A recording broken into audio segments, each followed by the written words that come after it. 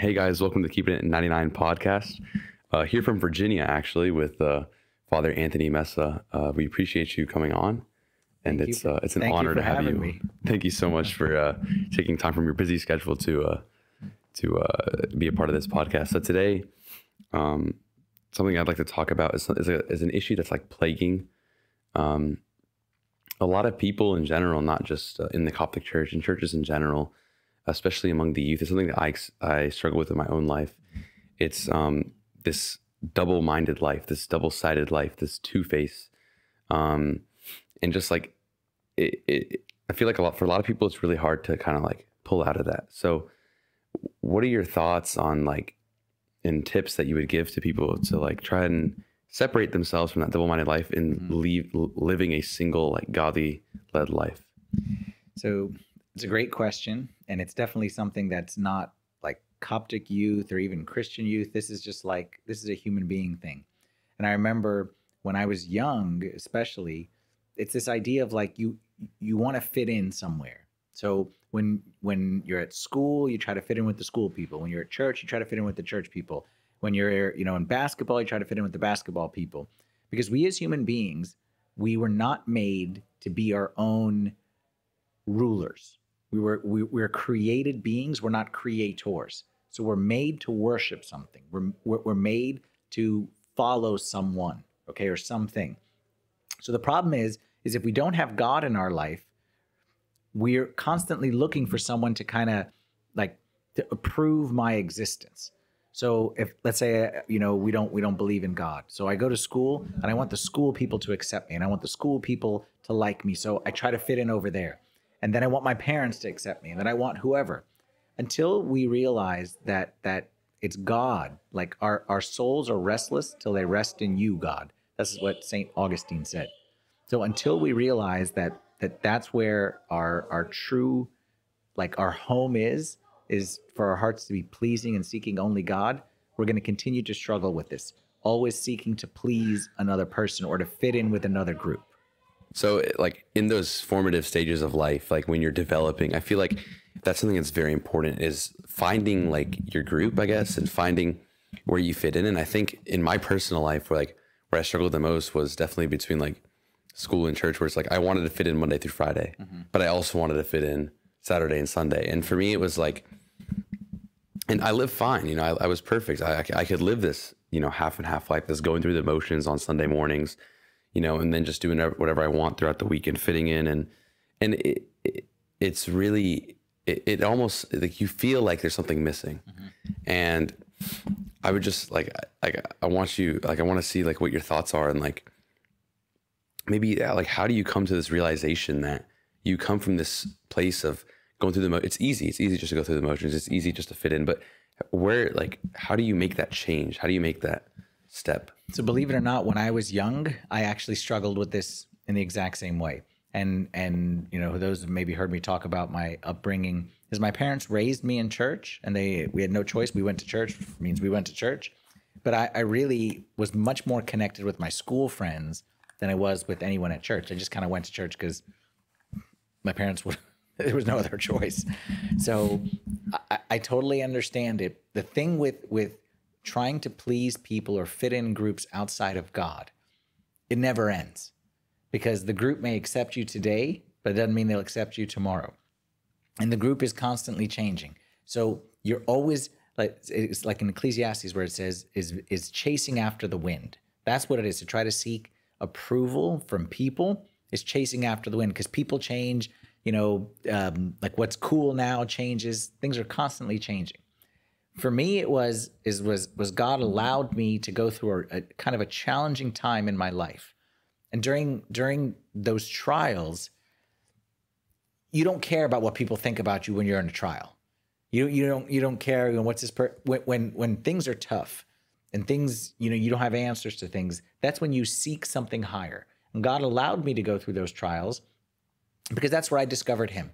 And once I began my relationship with God and I started living for God and seeking to please him, I realized this is so much better than that.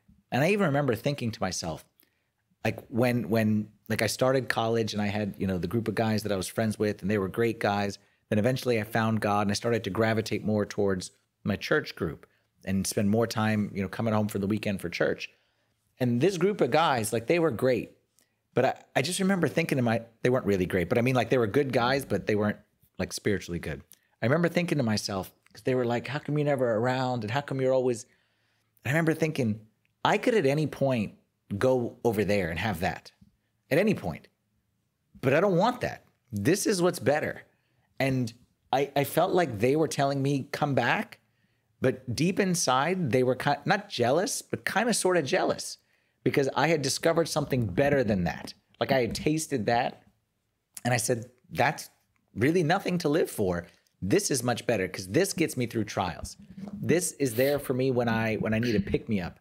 All right. When I'm alone or when I'm scared or when I'm depressed or whatever it may be.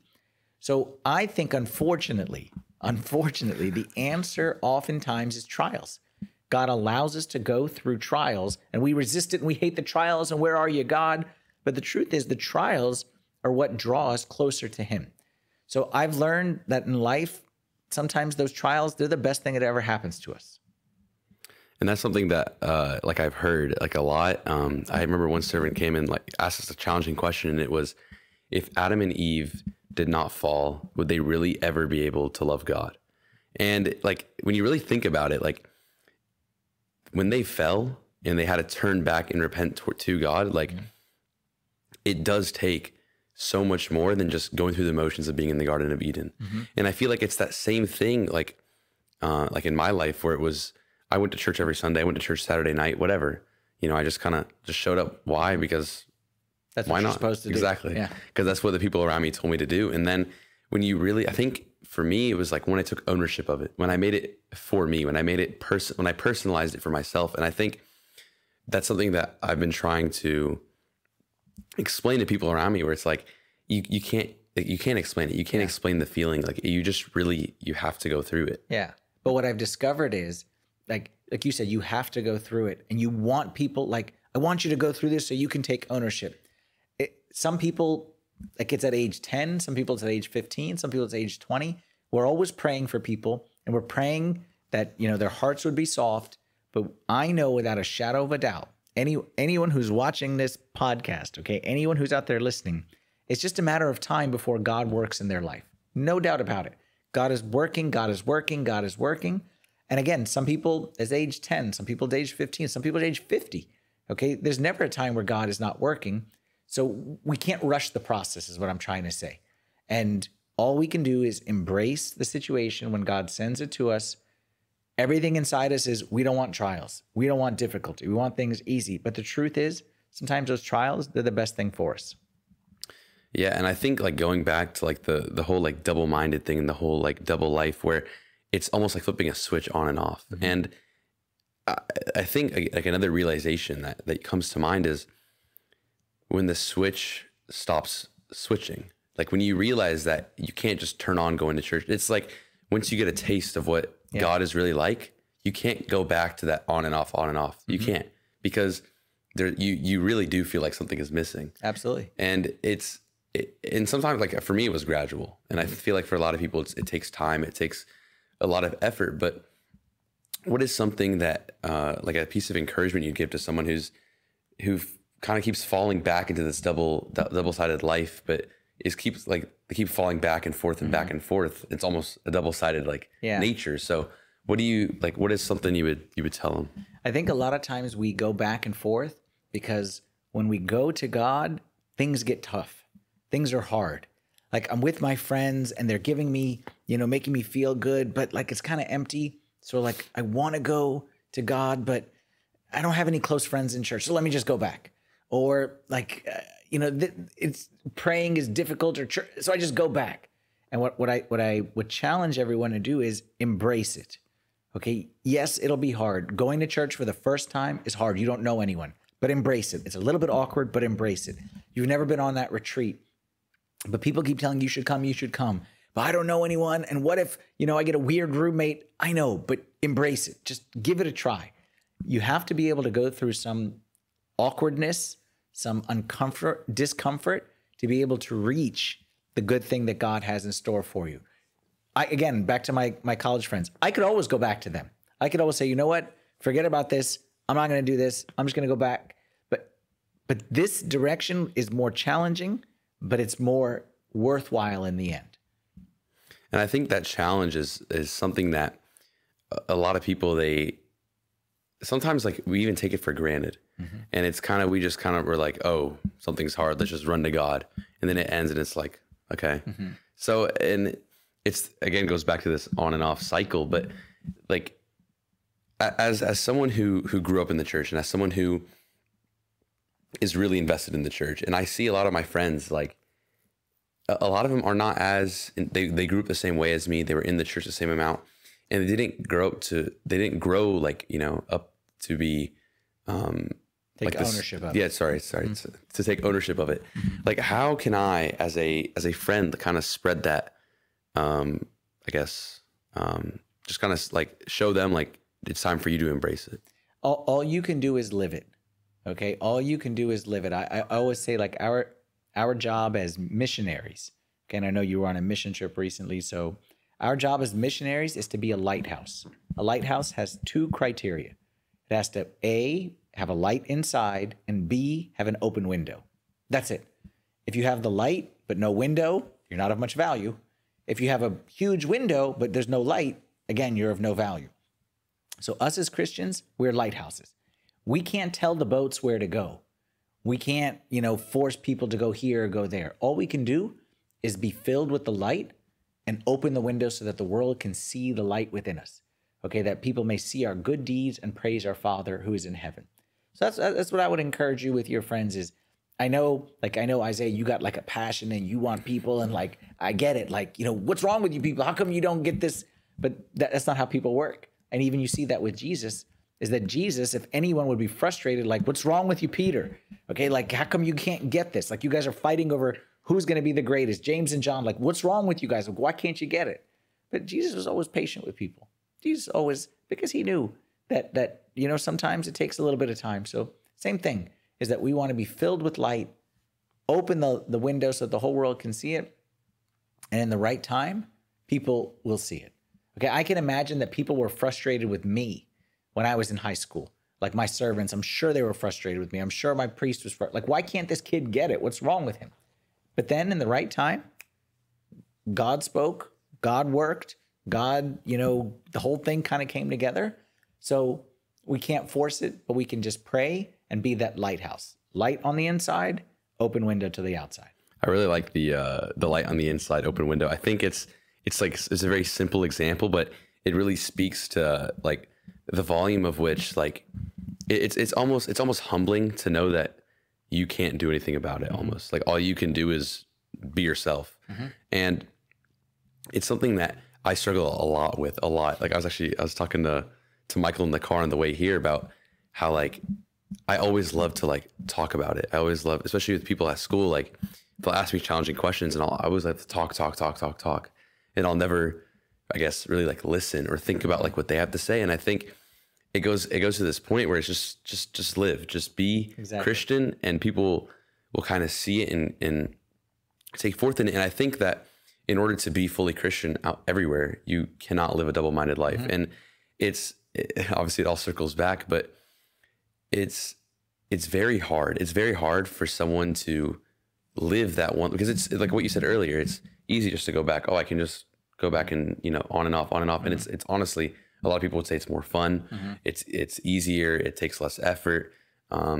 You have more friends, you know, you fit in a lot better. But in reality, what I've noticed is when I made that switch, when I really put effort into, no, I'm doing this because I need to, because this is who I am. This is really my identity. When I took full ownership of it, I found truer friends. I found, you know, more happiness, more joy. Like I really felt God working in me, when before it was kind of just like God works, but not in me type of thing. And but the thing is, that takes effort. It'll always be easier to go the lowest common denominator. But if we're willing to put in the work, and if we're willing to kind of go through the discomfort, the reward at the end is so much greater. Think of it like For me, I got like a sweet tooth. I love to eat junk food. Like I saw some Costco pizza out there. That's like my favorite with some ice cream. Like that's my favorite.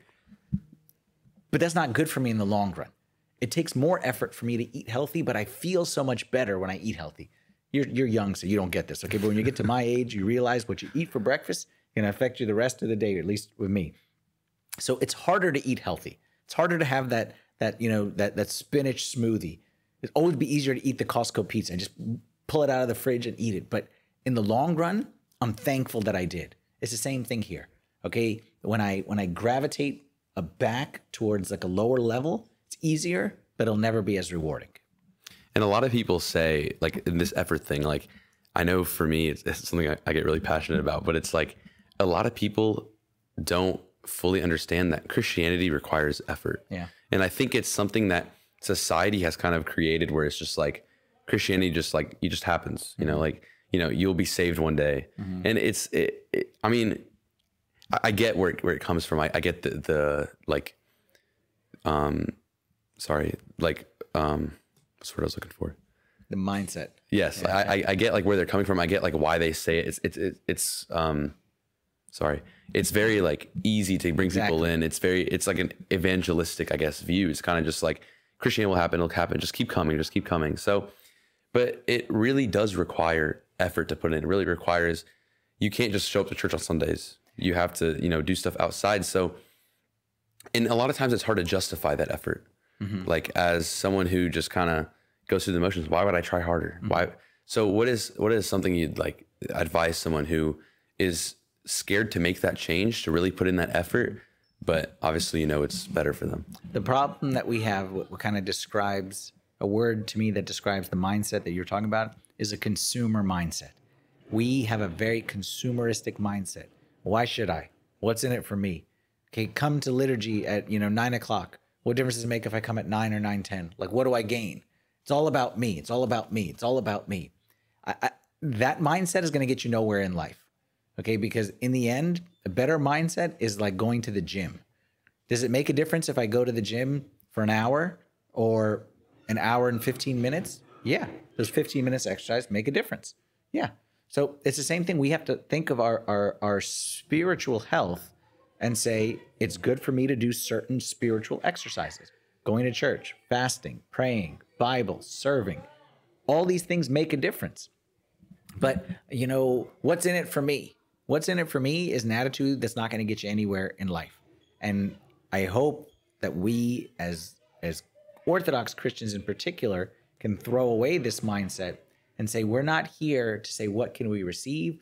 We're here to say what effort we can put in to be able to get to the spiritual destination, the spiritual health that we want.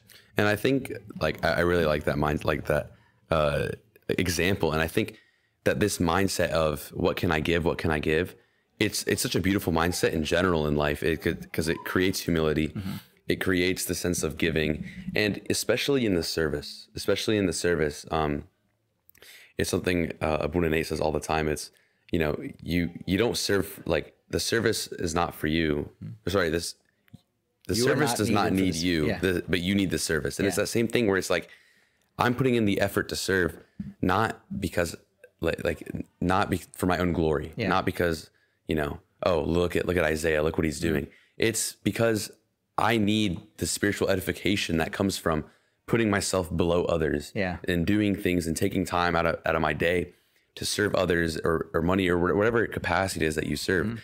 And I think service, something that I've grown to know as service, is not just teaching Sunday school. It's not just standing up and being a deacon. It's not, you know, it's not what you would like when you first think of service. It's the little acts. It's the little things, the things you do at home. It's something that a lot of our servants tell us. It's like, you know, a true servant from how he serves at home. You know, what does he do that makes life for his family easier? And I think that part of this, again, not being double-minded, is being a servant everywhere you go. Not just being a servant when you walk in those church doors, but being a servant in every single walk of life, in every aspect of life. And I think that in order to do all this, like, it requires a lot of humility, I think, is like the number one trait for this. There's something we say in the Gregorian liturgy. We, speaking to God, say, you had no need of my servitude. I am in need of your lordship. Okay. And if you look at like the disciples, for example, like who benefited? Did Jesus benefit from Peter, or Peter benefited from Jesus? Like, who's the winner there? Like, Peter was chosen to be a disciple. Is that because like it was did Jesus really needed Peter? Or Peter, it's like your lucky day, man, that you were chosen for this. Same thing. I feel like I always say I'm the luckiest person in the world that I get to be in church and I get to do this full time. Like everyone else has to go to work, okay, as bankers or lawyers or doctors, and then come to church. I get to be in church all day, every day, and spend my whole life around. Like I'm the luckiest person on the planet to be able to do this, that I was chosen for this. It's not that like, okay, God needs me. God doesn't need us. We need him. Yeah, and I think that's like that humility. It goes back to like, not because if you're double-minded, right, and you're living this double-minded life, you're like, oh, I don't need God. I need him. Like I need him when I want to need him. And it takes so much out of this humility where you don't feel like you need help, and it's not just in a spiritual sense in general. And I think that when you live that single like God-led life and you really put yourself out there to God and you're vulnerable, it allows you to grow in so many different fashions. That's not just spiritually. I mean, it helps you grow as a person. It helps you grow because there's something that I like to think a lot and like to say, it's that God's not going to forget the effort you put in. Mm-hmm. God is always going to remember it. And whether that means you get rewarded now, 10 years, 20 years, in eternity, it doesn't matter. But God will never forget what you give to him. Absolutely. And you can never outgive God. 1,000%. Yeah. Well, thank you, Abuna. My pleasure. Thank you for having me. This is I know great. it was in a little short notice, but highly appreciated. We thank you so much, and hopefully you can come to Atlanta one time soon and bless us with your presence. I appreciate it. Keep on fighting the good fight, man. Thank you, Abuna. Thank you.